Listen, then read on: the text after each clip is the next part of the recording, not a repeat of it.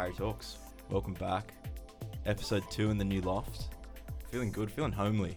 I feel like I'm comfortable for once, not sitting on one of those stools downstairs. But we've got another very special guest today, and for the first couple back, I'm going to be bringing in some old favourites. And these two people here with me today, my first ever sort of neighbours, studio neighbours.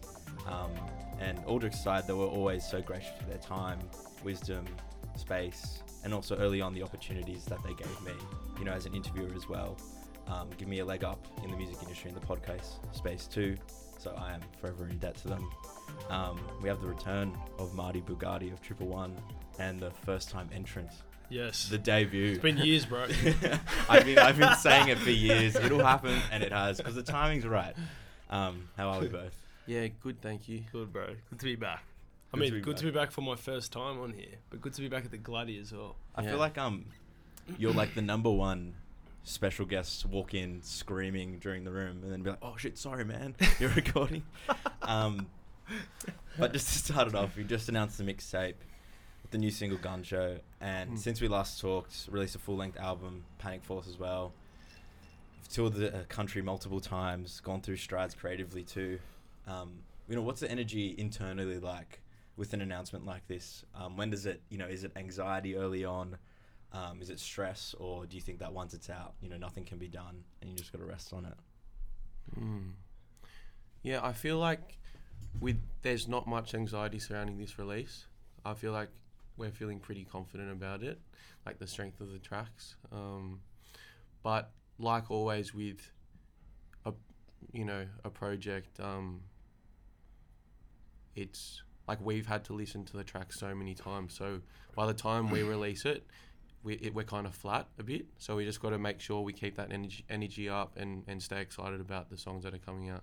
You guys move pretty quickly on, not in in terms of a writing sense. I feel like I've seen it just like, does the writing ever stop, do you think? Like, or when does those pauses come? Is it between projects, or is it just always just flat out? Well, the biggest pauses are pre-release, when it's just like mixing and like making all those 95% songs 100%, and so you just got to go and revisit like a whole bunch of shit that you made like years ago. The fiddly bits. Yeah. The fiddly bits.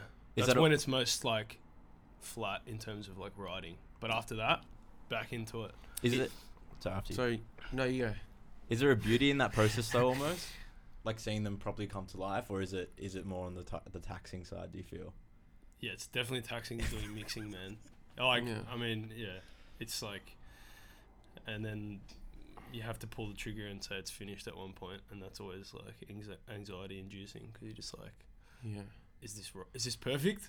I don't know. But also, yeah, I feel like there's times as well, if you overthink things, sometimes you can overwork something. For sure. You hit like a pinnacle point of like where the song should be, and sometimes you can overwork it, you can botch it. Definitely.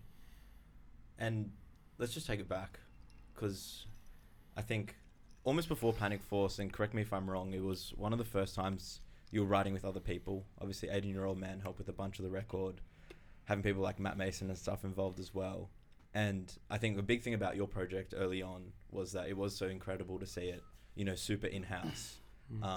Was there any like hesitation almost bringing other people in, or was it pretty natural, do you think? No, I think we're at a point now where you outsourcing is heaps important, because there's other people that are really good at what they do, better than whatever you can do, you know, and bringing people like that in just to add something, try something out, is always going to make the track better. Always. Yeah. I mean, there's a tiny bit of anxiety surrounding like the fact that if you bring someone in, you don't want it to go shit. So like, yeah. I guess sometimes there's pressure on sessions for people to perform, because you're like, let's try and like have a writing session with this person. And especially when it's a song that we're kind of premeditated to release, and like we want them to come up with an idea for a chorus or a melody or something, and if it goes shit, it's kind of like you just have to like not use it. And like it's like I don't like doing stuff like that to people, but it's like a necessary evil. I feel like people understand, but they're like, you a lot of times you go into a session, you're just like, this is probably never going to get released, Yeah. But like, still put the work in, you know. And I guess there's learning in all of it, right? No Yeah. matter it comes out or not. Yeah, you just can't be jaded about it and be like, fuck, wanted that to work, but Yeah. Yeah, it's super interesting because I think obviously from like a musical perspective, and this isn't a diss to you at all, it definitely elevated the craft. I think where it just got that extra polish as well. But what do you think, like, other than that, obviously, like the product, what do you think having someone like 18-year-old man like in the inner workings of it, you know, taught you about songwriting or taught you about making music just generally from like almost a philosophical point of view? he's just a genius and like great. Like that's like what I was saying before. Like I can't play keys. I can't play I can play guitar, but like not anywhere remotely as good as like I can't write music on a keyboard. Yeah. Right. Like I've got to click it in and like it takes forever. So of course bringing someone like that in is just an amazing like way to sort of try something new and like he's just constantly full of ideas. He's just It's like, crazy, like people like him and Matt Mason and like Len 20, who is like a, you know, works closely with Vin, 18-year-old man. Like they all just have a knack for picking up an instrument and like being able to make art out of it. Like I remember Vinny one time I was in his studio and he just got 4 or 5 bamboo flutes like imported from China. He has all these weird instruments in his room and I'm just like, oh, like, can you play it yet? And he had them for like 2 weeks probably, and he's like, oh, I'm learning it, and then like just plays it, and I was like, oh, you can play it? And he's just like, yeah, I guess I can play it. Like, you know, he's even got those just can play instruments, like, you know, anything with strings, anything with buttons or like holes in it. It's it's such weird. And because he's like, I think because he's so busy just experimenting all the time, like it's great for him. He's just constantly full of like new ideas and he's just on it always. So like, yeah, bringing him in, it's just like fresh. It's fresh for us because like, you know, we have been writing music together for like 7 years, you know. So like at this point in your careers, it's always refreshing. It's good to hear. I think people don't do it enough. I think people get real jaded and they're like, we need to like stay like in our little box and then like you exhaust that box. That's the reality of it. So like, how do you not exhaust it? You bring other people in. Yeah, and you guys almost have the luxury where there isn't a box. Do you know what I mean? Like that's right, if you sound, were just whereas you can the from a logistical point of view, the songwriter can come from anywhere. It's not just a different beat maker or something. Right. That's another thing that's great, like to work with, just like, you know, like Matt's like, you know, rock band, and it's like the music's not remotely like in the same genre as us, but we can in a session bring those two sounds together. I think what's super interesting though as well, I feel like with Australian music sort of generally sort of had this like not revolution, but it was very not in a bad way, rock and roll, guitars, bands, stuff, but I think you've seen bands like DMA's crossover into like the last album was like had full like 90s rave ballad, like tracks on it, and like you see it a lot happening now, especially with like what gets played on radio and stuff, and you guys are obviously a part of that. So like it being so diversified, I think has brought out the best in a lot of different people, where there is a lot of more cross-pollination now than there was before. This makes it pretty interesting where I think the particularly in Sydney, I don't know, but everyone's very like keen to like collab. Like everyone's just really open to it. Yeah. I found like no one's like, no, it's gonna be weird. Everyone's just like, sick, let's do it, let's jump in. Yeah. Let's make something. Yeah, I feel like in like LA, like what I hear about when Vin goes on sessions over there and stuff, like that's how it's been for a while over there, but it's kind of newer in Sydney. Yeah. How do you make it not feel like work though? Where obviously it's not like work, but when you bring someone in, like you were saying before, when you're doing a session, and it's like, you know, you're almost expected to have a product by the end of it. So how do you make it not feel like almost like you're, you know, working or just like providing a service? Like, is it just building a personal relationship with the person, or you know, how do you take the next step? If you think that you have to come from a way that if you don't do the session at all, then you're guaranteed to never have something. Yeah. So like, you may as well still do the session, even though like it can feel like work or whatever. Like I feel like when we have more likely to get something. Yeah, I feel like when we do have sessions with other people, it's usually so refreshing that it doesn't feel like work anyway. Yeah. Even just hanging out and meeting them, like that's usually like they're just like exactly. Yeah, just a new personality in the room, you know. Yeah, I also like I find it like more fun that we have like a small period like window to like try and make something happen. Yeah, like it's like more like a challenge and like a game more than like a stressful thing. Yeah, I guess that's, and the sort of question was just like, it's super interesting that artwork generally is like, you know, not to get too deep about it, because of capitalism, because of this, because of that, it's like always thinking about a financial gain somewhere in the process, not so much from the artist, so like how much that affects art. It's just super interesting. So Panic Force, nuts, and it was a big, I think, effort from, you know, from the world building point of view, I think, for it, where it really did start a new era for the band or the group, whatever you want to call it. Yeah, what are we? Boy band. Posse. No, I think boy band. I think boy band's We're a closest. boy band. Yeah. Boy band. But like, obviously, debut album thing, and the timing of the debut album is always super interesting to me. You guys had a lot more music than I think a lot of people would have before a debut album. You know, why do you think that you were ready for the debut album at that time? I don't know. I feel like we just exhausted the ideas of EPs and like, and I think like in the middle of all that, like our old traditional kind of like way of releasing music, it was just like no qualms, like come out whenever, and then like we kind of got a deal, and then that sort of slowed release plans down. So that it took like, you know, we dropped like 6 songs in like 2018 or something, or 17, and it was like we would have the year before dropped like 20. But like, so we still felt like, oh, we need to do another EP or something, and that's taken longer. So I guess there was a lot of music out before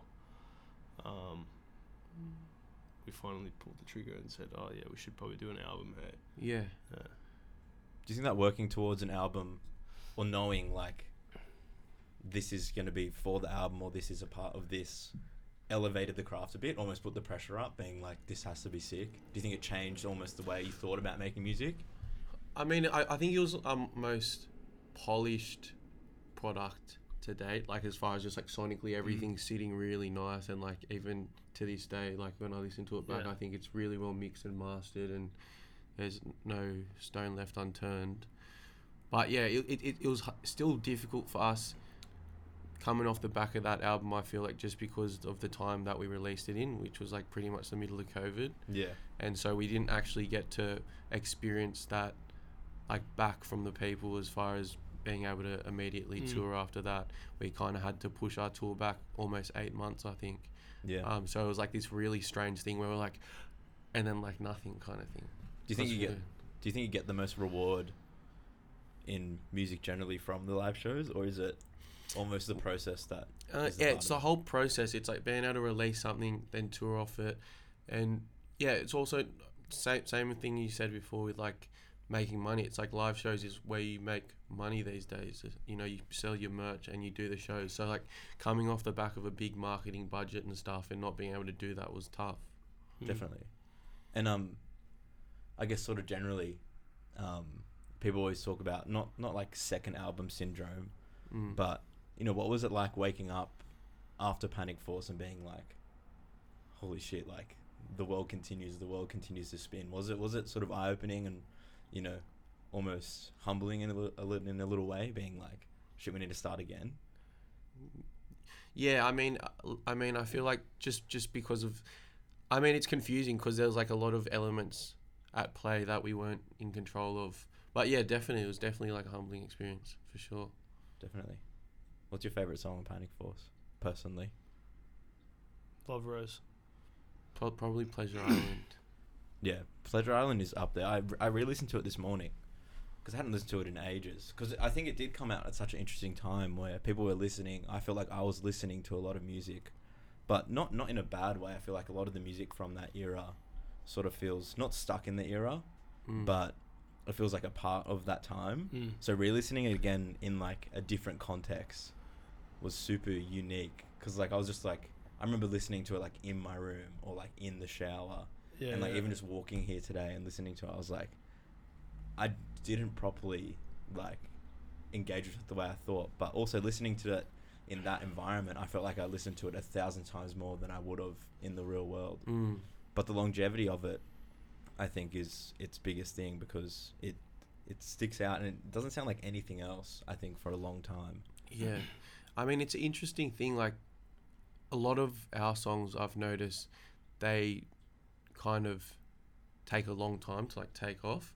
Like, for instance, we released this song called Pleasure Island 2 weeks ago. Yeah, like Pleasure Island 2 weeks ago, but also the first time it happened noticeably was we released this song called Snakebite Betty, and I was like, it's like a new metal like trap song, like we released that ages ago, and I was like, I was so excited to release it, and it just went flat for literally a year and a half, and then all of a sudden it just started to ramp up, and now it's like it was in our top 5 on Spotify for like just out of nowhere for like but like 2 years after it got released. So it's like this weird thing where it's like almost like, did we release that too early, like in our career? Like, you know what I mean? It's like people aren't ready for that sound yet almost, and then their ears are like, oh, actually I accept that they did rock and rap in this style together.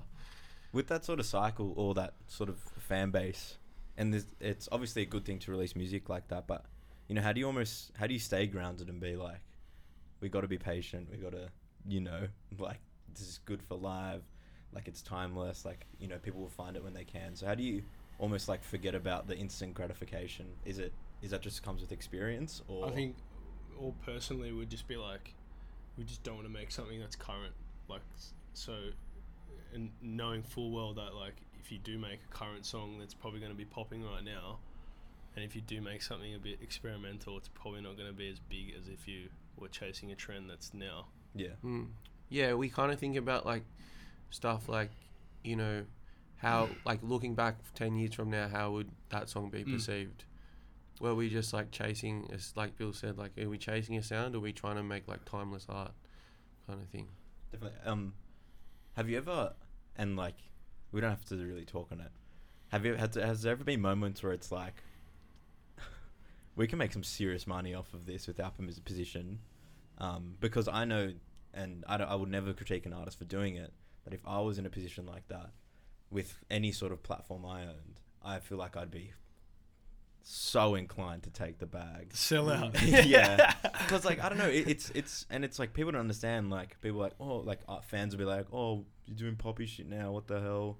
But it's like, man, being an artist is hard, working in creative industry is hard.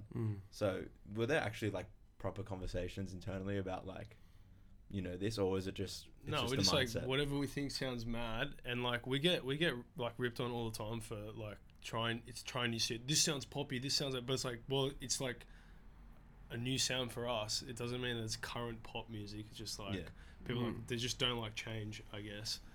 But we're always just like so keen, like that's what we get out of it. Like just mentally, and like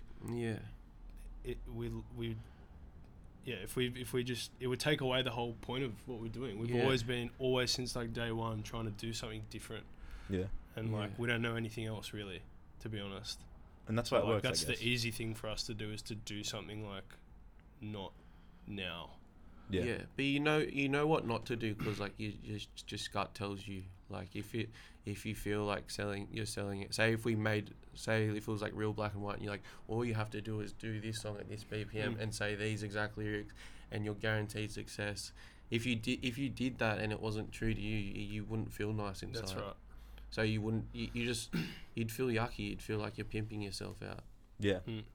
And it is that as well. Like, you can so easily feel used by people and like by money almost. Yeah. So yeah, got to keep those head on the shoulders tight. That's it. This mixtape idea, when was that sort of born? And you know, what are the general thoughts on a mixtape? Even if you're gonna call, I don't even know if you're gonna call it a mixtape or not. That's what I heard or sort of thought about it as. You know, what defines that, and you know, what was the decision to do that? The decision to do that was really based around the fact that for this whole last 2-year period, we have built up like a huge body of work, and we're kind of like, it's not a cohesive thing so much. So we wanted to just kind of also to downplay it as well. We don't want to like be like, this is going to be this huge thing, and then like everyone look here. We kind of just want to like just put our best foot forward and just be like, we're going to split this up into 2 volumes. If I was to think about it in any way, I'd think about it as a project more so than a mixtape. But obviously in the music world, there's only a few names for how you release something. But I'd like to call it a project. Yeah. Because volume 2 comes like very quickly after volume 1. Like they're both 10 tracks long, you know. So it's definitely not a traditional like release plan or like any of that either. Yeah. Do you think that'll evolve? The titles and the EP this, LP that? I hope so.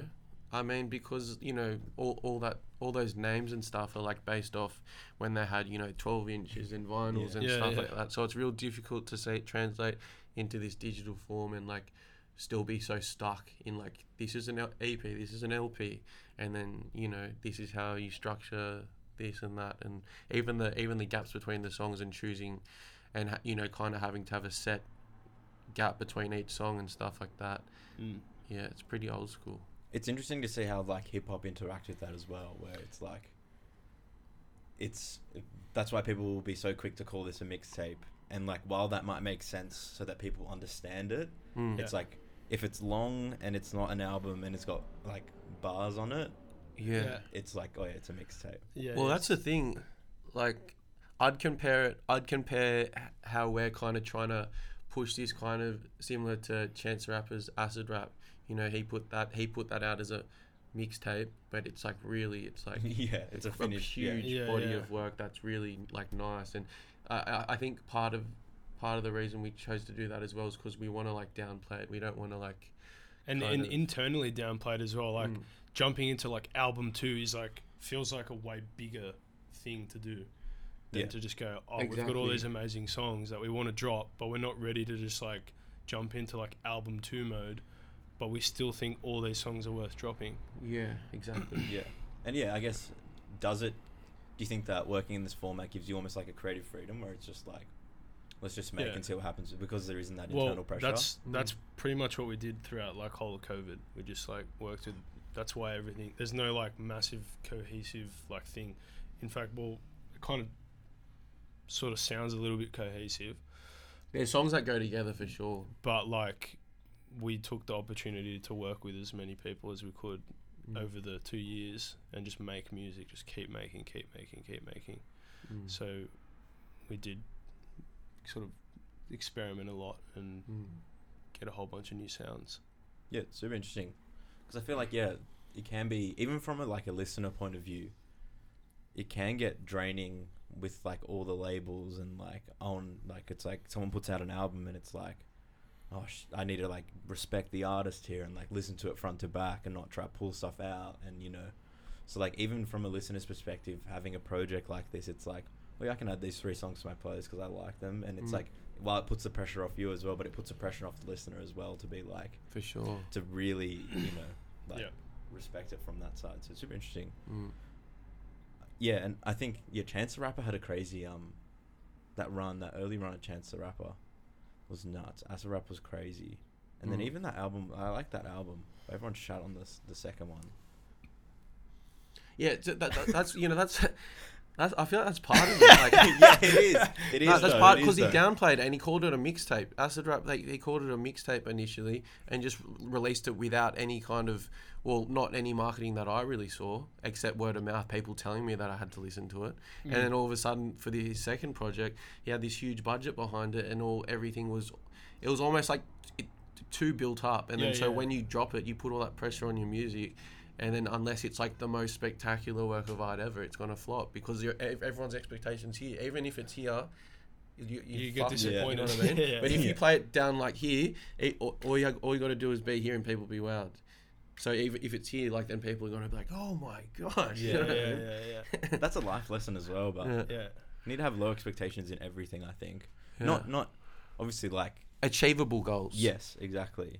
Where it's just like, small wins, and like it's so true as well, because if you hype up anything in the world, any opportunity, anything like that, that's what gets you. Like when you have two, like, and then like there's that old saying, like, low expectations and you'll always be like happy or some shit. I In the don't know. plus, Yeah. half glass full. Yeah, super good. I read an interview. I was stalking your interviews, and you said that Panic Force was, I don't know who said it, was pretty much influenced by everything except for like EDM. I don't know who said that. And then, but the first single that's out now is Guncho, which is like almost drum and bass in my mind. So Bro, like, don't tell that to Dom, bro. What does Dom call it? Apparently it's the wrong tempo for drum and bass. I'm like, it's a bit bro, slower, close. yeah. Yeah. There we Yeah. go, confirmed. But I'm like, just to the layman, it's drum and bass. Like it's drum and bass inspired, like the big yeah. percussion, like the like you break, just, break beat, yeah. If for this mixtape and then Guncho and it all as a whole, what were some early almost references for it? Like not necessarily music, but like in energy and vibe. Like if you had a mood board for it, what would you have on it? What would it feel like? That was, I think we were just, when we made that, we were just like, let's make something like heaps crazy, like festival. Where did we make it? At Wiseman's Ferry. Oh, yep. That's right. And it was just that first 3 notes, boom, boom, boom, and just droning. We're like, this needs to like stay. No, nothing needs to go over this.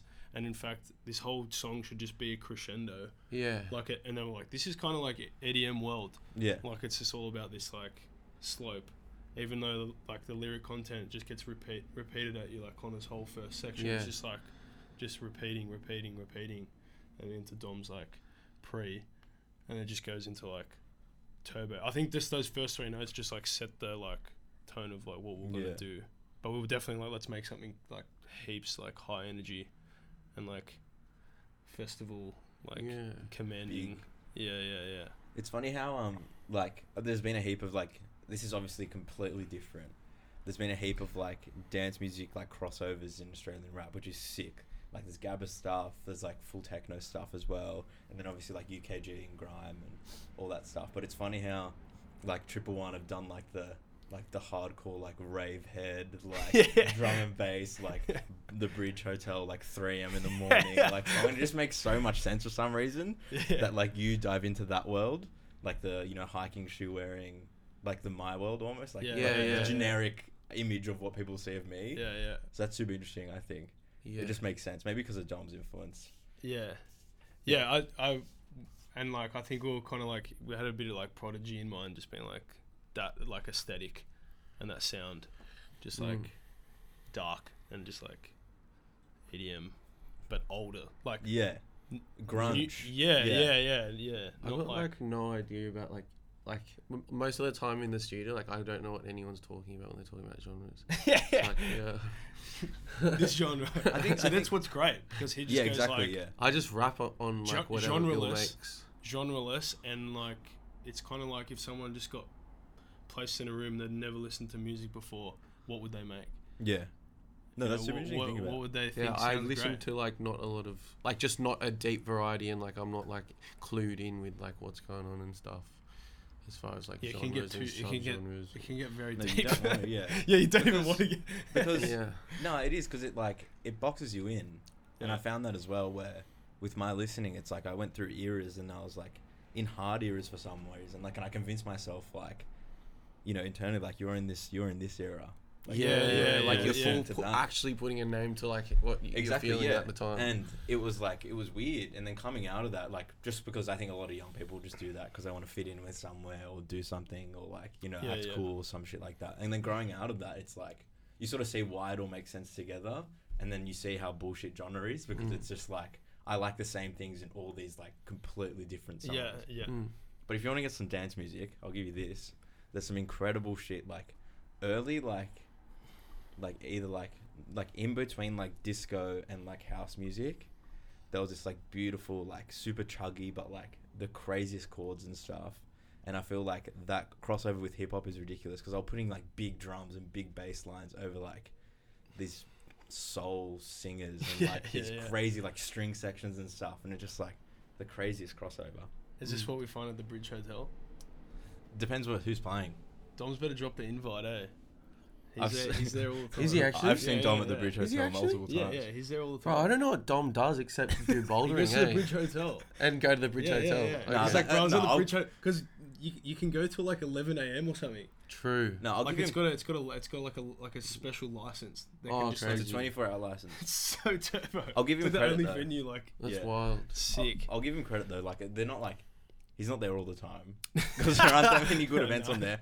But they have this weird thing, which is like. So the venue opens at like, so that if you book it for a night, they close the pub. So it's like a shit pub. It's like way worse. And like, the Gladdy's like It's a shit on- pub, but it's not on, like, Victoria Road. yeah, in Roselle. Just after, Oh, okay. just after, I don't know. It's bad. just after the Iron Cove Bridge. Oh, yeah. And you're coming up the hill towards the city. There's that pub on the left hand side, and Okay. there's a bottle or something there. So Is it like literally- grimy? Like grimy? It's one? disgusting. Okay. It's disgusting. But like all these, like it's funny because it's like a super chat pub with like heaps of pokies and like this big like RSL sort of room, and all these like think they're cool kid like club promoters will be like, oh no, let's make it chic, let's make it cool. Yeah. And they'll take over like this RSL room and put like strobes and shit in there. Yeah. And then it starts at like 10 o'clock, and then like once the sun rises in the morning, like they move everyone to the courtyard, and it's like a whole like a super cool like dance thing. But they're That's super fun. wild. yeah, it looks sick. It looks sick. I was saying on like a Monday morning, I'm like, holy shit. Yeah, it's bad. A Dangerous Method. I've been doing some reading into this. I haven't watched the movie yet. It's like a real life based film about Carl Jung and Freud. You probably know more about it. Do you want to just like build the narrative around it, or both the theory and also the film as well? Well, a dangerous method refers to, like the talking method, which is just like pretty much like traditional like psychology of like getting someone in a meditative state and just get them to blurt everything how they feel that, and it might like touch on something really deep and subconscious that they hadn't addressed their whole life, and then all of a sudden when they're in this deep state they can pull all these early childhood memories and whatnot and subconscious feelings. So after I watched that film and kind of identified that, I felt like, oh, that's like when Bill makes a song, or like when I rap, that's kind of what we're doing. We're getting in this real deep state and it just comes out. And like even with when you asked the question about Gun Show, Bill was like, those three notes, they just had to stay. They had to stay. There is a reason behind it, but he doesn't know why he wants it to stay.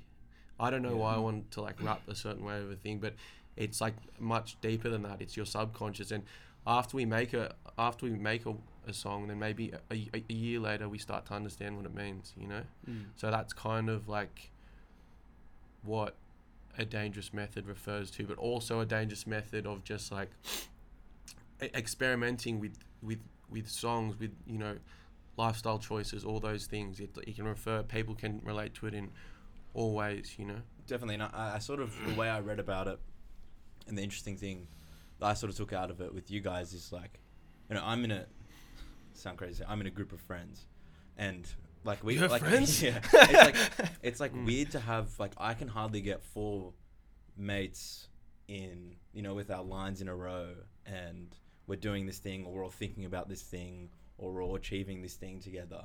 Like doing that alone is hard enough, and you've got 4 members in a group, so it sort of makes sense that you relate to it, where it's like you come together like on the subconscious, on this like weird unique vision, even though you're also different as individuals. Yeah.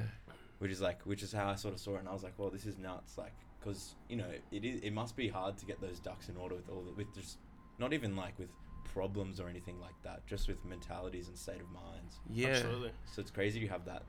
Is the unique vision just 111 is it like a weird subconscious entity almost? Like, Well, maybe it's it is. unspoken. Yeah. That's the thing. Sometimes we'll come together and make a song without even having the proper level of communication of like what we're going to do, and everything will be like so cohesive to a T, and it's just like, like we didn't talk about both rapping about this subject matter over this style of song. Like we didn't speak about that. Like how did we do that? And then we'll start breaking it. Well, like I'll go home, I'll be like, how'd that happen? So like, Yeah. I don't know. It's like it's weird and deep, and it's maybe it is something like, like some collective subconscious. Yeah, but well, if you've been doing it for so long, I feel like you'd naturally tend towards that anyway. Yeah, because you know each other so well. We've always done it like that as well. Yeah. Like, and that's why when it first was happening, it was so shocking that it was like working. It was like, holy hell! Like, how did this all just blend? Yeah. It's actually crazy to think about, because like, it's true. Like, if you can get 4 people to do something together for so long, it's like, I'm not friends with people I was 7 years ago. You know what I mean? It's crazy to think about. And like on that as well, because like I think it's pretty real to talk about. And I'm not talking about like any specific problems or like any on the argument sense, but like there's obviously going to be difficult times because everyone's in a different state of mind. So how do you think you just generally overcome a difficult time as a band? Just because of general reasons rather than anything specific, and is it that musical vision that brings it all together no matter what by the end of the day? I feel like we've like turned into like brothers, if that makes sense. Like, yeah. you like understand each other on like a bigger level than like mates. I don't know, like like your own family and stuff. You just like, you don't necessarily need to be hanging out all day every day or whatever, or on the weekends together, but like there's a bond that we've like achieved since we like started. Yeah, that's like on a different level and of understanding, and we've been through like so much crap, and like we've come out of it on the other end, and like still here. Yeah. Do you think that almost like because you have that extra level of bonding where it's like being able to have distance in the band as well, where it's like we can go off and do our own things, but when we know we're back in together, that's heaps like important as well. Just like anyone would go to their workplace in the week. Yeah. Like sometimes you'd hang out with your workmates on the weekend, but like it doesn't need to be like that. And everyone like understands that. It's not like weird, and not like, it's just like, that's just like, I go see like mates of mine that I grew up with like when I was like super young, or like mine will do the same, or like it's not like, oh, we've like finished and like what are we all doing on Friday and Saturday? Like, it's nice to do sometimes, of course, but it's not like nice to have a lunch every now and then. It's not like there's no like weird like mates thing where it's just like, bro, like like if you didn't invite someone out like in your group of mates or whatever, or like you didn't see each other on a Saturday and be like, bro, where were you? It's like, it doesn't matter so much. Another thing we do that's really helpful as well is every Tuesday we have like a 1 hour just meeting, just to catch up on what we're doing for that week, and just if anyone's going through anything, or there's anything that needs to be spoken about, we just do once a week, so no one kind of strays too far from reality, kind of thing. And just set the goals for the week, kind of thing. Just be like, this is what's happening. Just what's coming up. Just like reminding everyone. What the next thing is to do. This might be like a weird question to ask, and like I don't know if it is too personal, and we can chop it. But do you feel like there's like almost an external pressure for it to be like, we need to look like we're together all the time, we're doing everything together? Like, I don't know, because I feel like some bands sort of get pitted to that, where it's like, we need to look like we're the.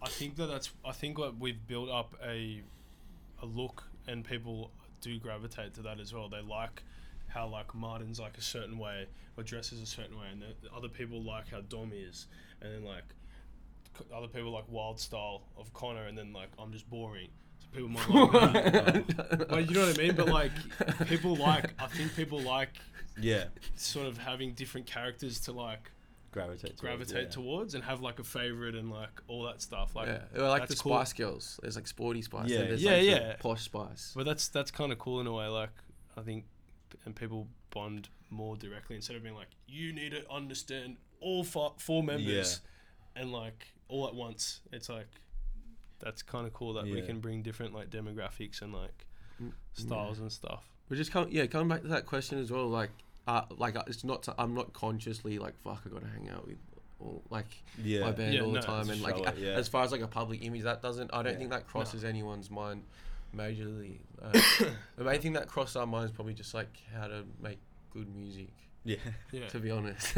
Yeah, that's why it's actually it's Yeah. actually like hectic to like pay attention to like all the social media and how it needs to look and stuff. We're just like, but like, why don't if we just make good music? Like, can't that just be like what we do? Yeah. It's like no, but like there's so much more to the story. Yeah. But like, No, because I difficult think these days. a lot of like, and like I'm talking like big boy bands like One Directions and stuff.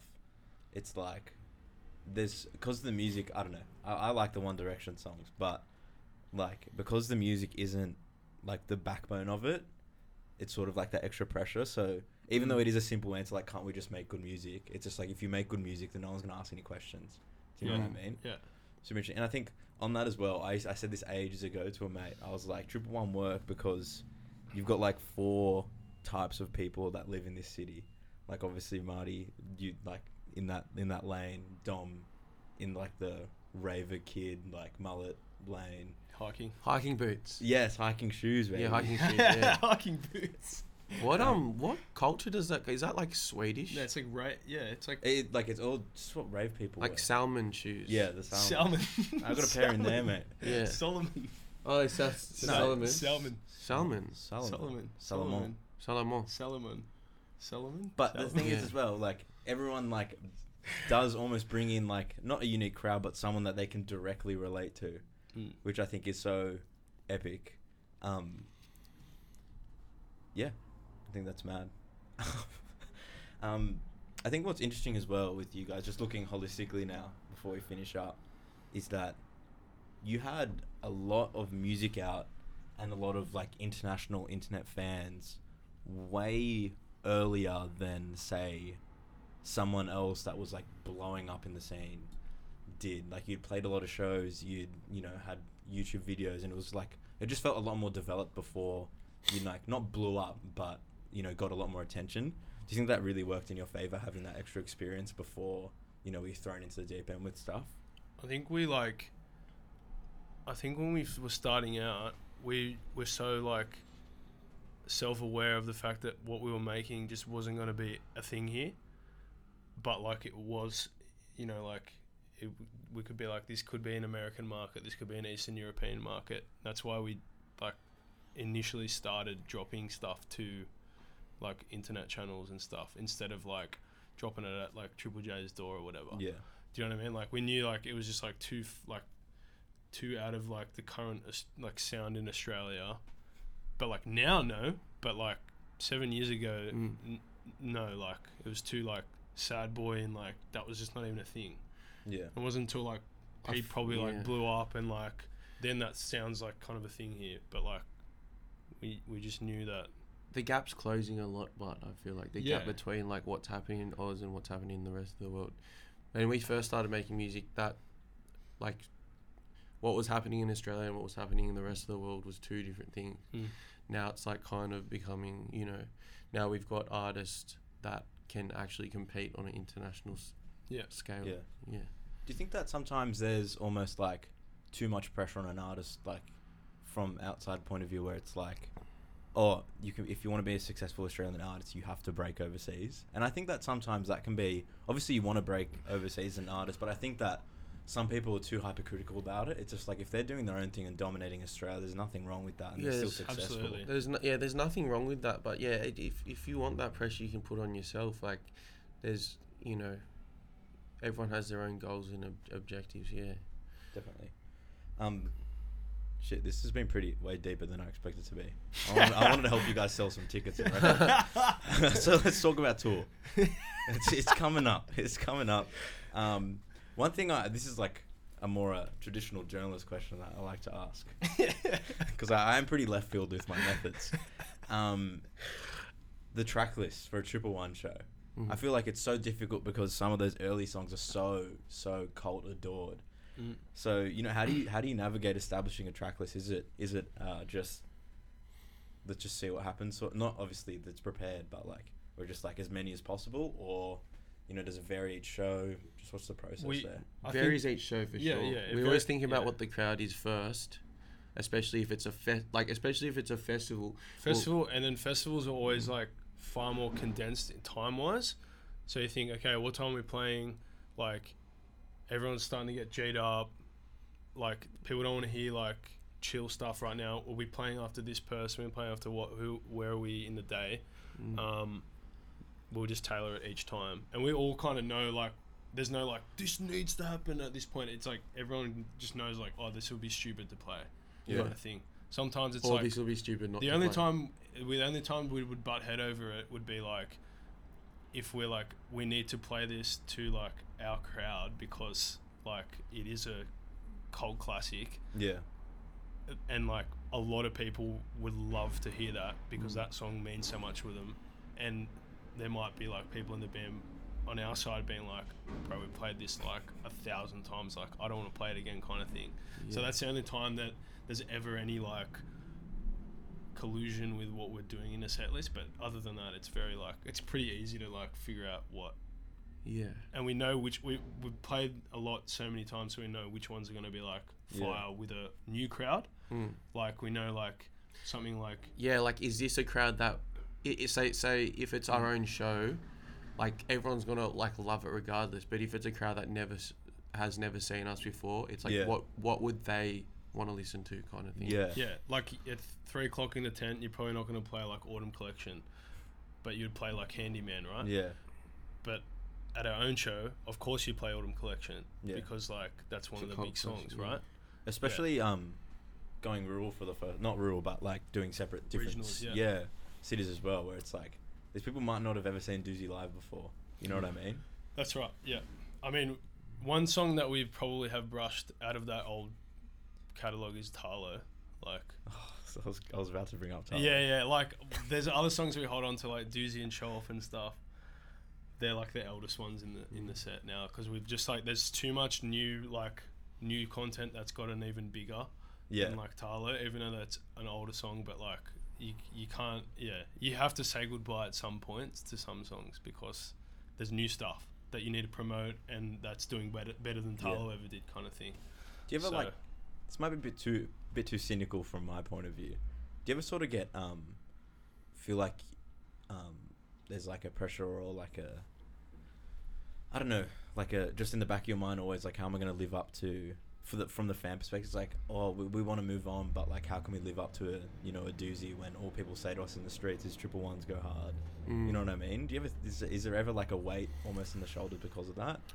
That's like every artist in history like, that experiences that. They're like, man, your first like mixtape album was the best ever, and it's like that gets said to everyone, because it's that people hold on to the idea of that this is the first time that you've heard them, and that memory is so strong for them, and yet they're still listening, but that memory of like hearing or seeing 111's name for the first time and being like, who are these guys? That is what people hold so close. And that's why they want to hear like Doozy or like the first introduction. You can't like let that define you, otherwise you can't play to that game, otherwise you probably won't outgrow that image either. So you kind of have to push that aside because definitely. And I think super interesting. 48 minutes of the best. I end every interview now with a bit of a broad question. It's just like, this doesn't mean so much like ticket sales or streaming numbers, but like, personally and individually, what does success look like for you, or what is success? What do you define it by as a member of 111? Well, I mean, that goal of like a legacy, right? Like timeless music that you can look back on in like 15 years and be like, this is still sick, and I'm still proud of this. Like that's what we just like strive towards. But of course, then like playing, just world domination. Just like as far as like Australia goes, great, but like cracking into Europe, cracking into UK, cracking into we'd love to crack the international scene for sure. And just to be like stay true to ourselves and like our values and stuff, that's important, and hope that carries through our music. Definitely. A Dangerous Method, it's out soon. Full of release info will be below. You can buy tickets to the tour unless they're already sold out. It's probably happening right now, pretty much. Yeah, I should have done better with the dates and the names, but it's all good. In the link. Yeah, it's all down there. Lads, this is a lot deeper than the last couple of times we've all interviewed each other. But thanks for coming on. I always appreciate the time heaps. And yeah, always welcome back.